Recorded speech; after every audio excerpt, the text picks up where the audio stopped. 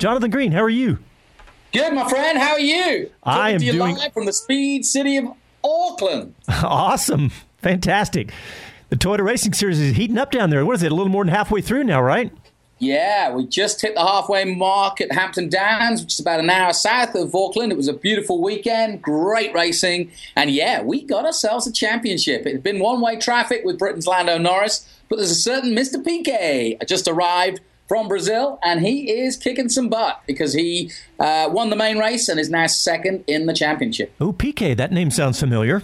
You might know it. Yes, his dad's pretty famous, and his half brother's pretty famous too. Yep. Three-time world champion Nelson, his dad, is here with him in New Zealand and was ecstatic with his son's victory. Just 16 years of age, remember. And there's a connection between Pippo and Piquet because they both raced in the Toyota Racing Series. And so it just proves just how prominent the series here in New Zealand and why it's absolutely worth coming to get the coverage and also to get the racing for these youngsters. It's becoming one of the most important single-seater racing series in the world. I know. You know, this is perfect timing. We've been sitting here talking about the Toyota Racing Series for the last 3 or 4 weeks. And here, Pippo... Durrani, thank you. I just had a brain freeze. So he just came through the Toyota Racing Series, 2 years ago?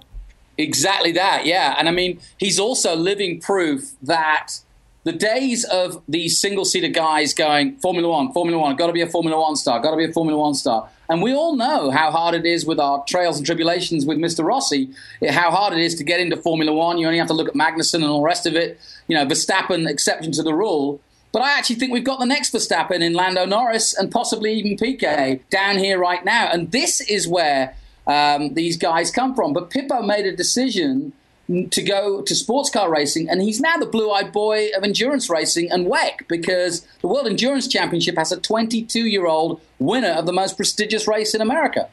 I know. You know, you reminded me, we ran into him when the World Endurance Championship was here in Austin, and we were in the garages of the Patron team, and this young little guy came wandering through and just kind of, excuse me, pardon me, coming through, and that was the guy who won today. That's amazing.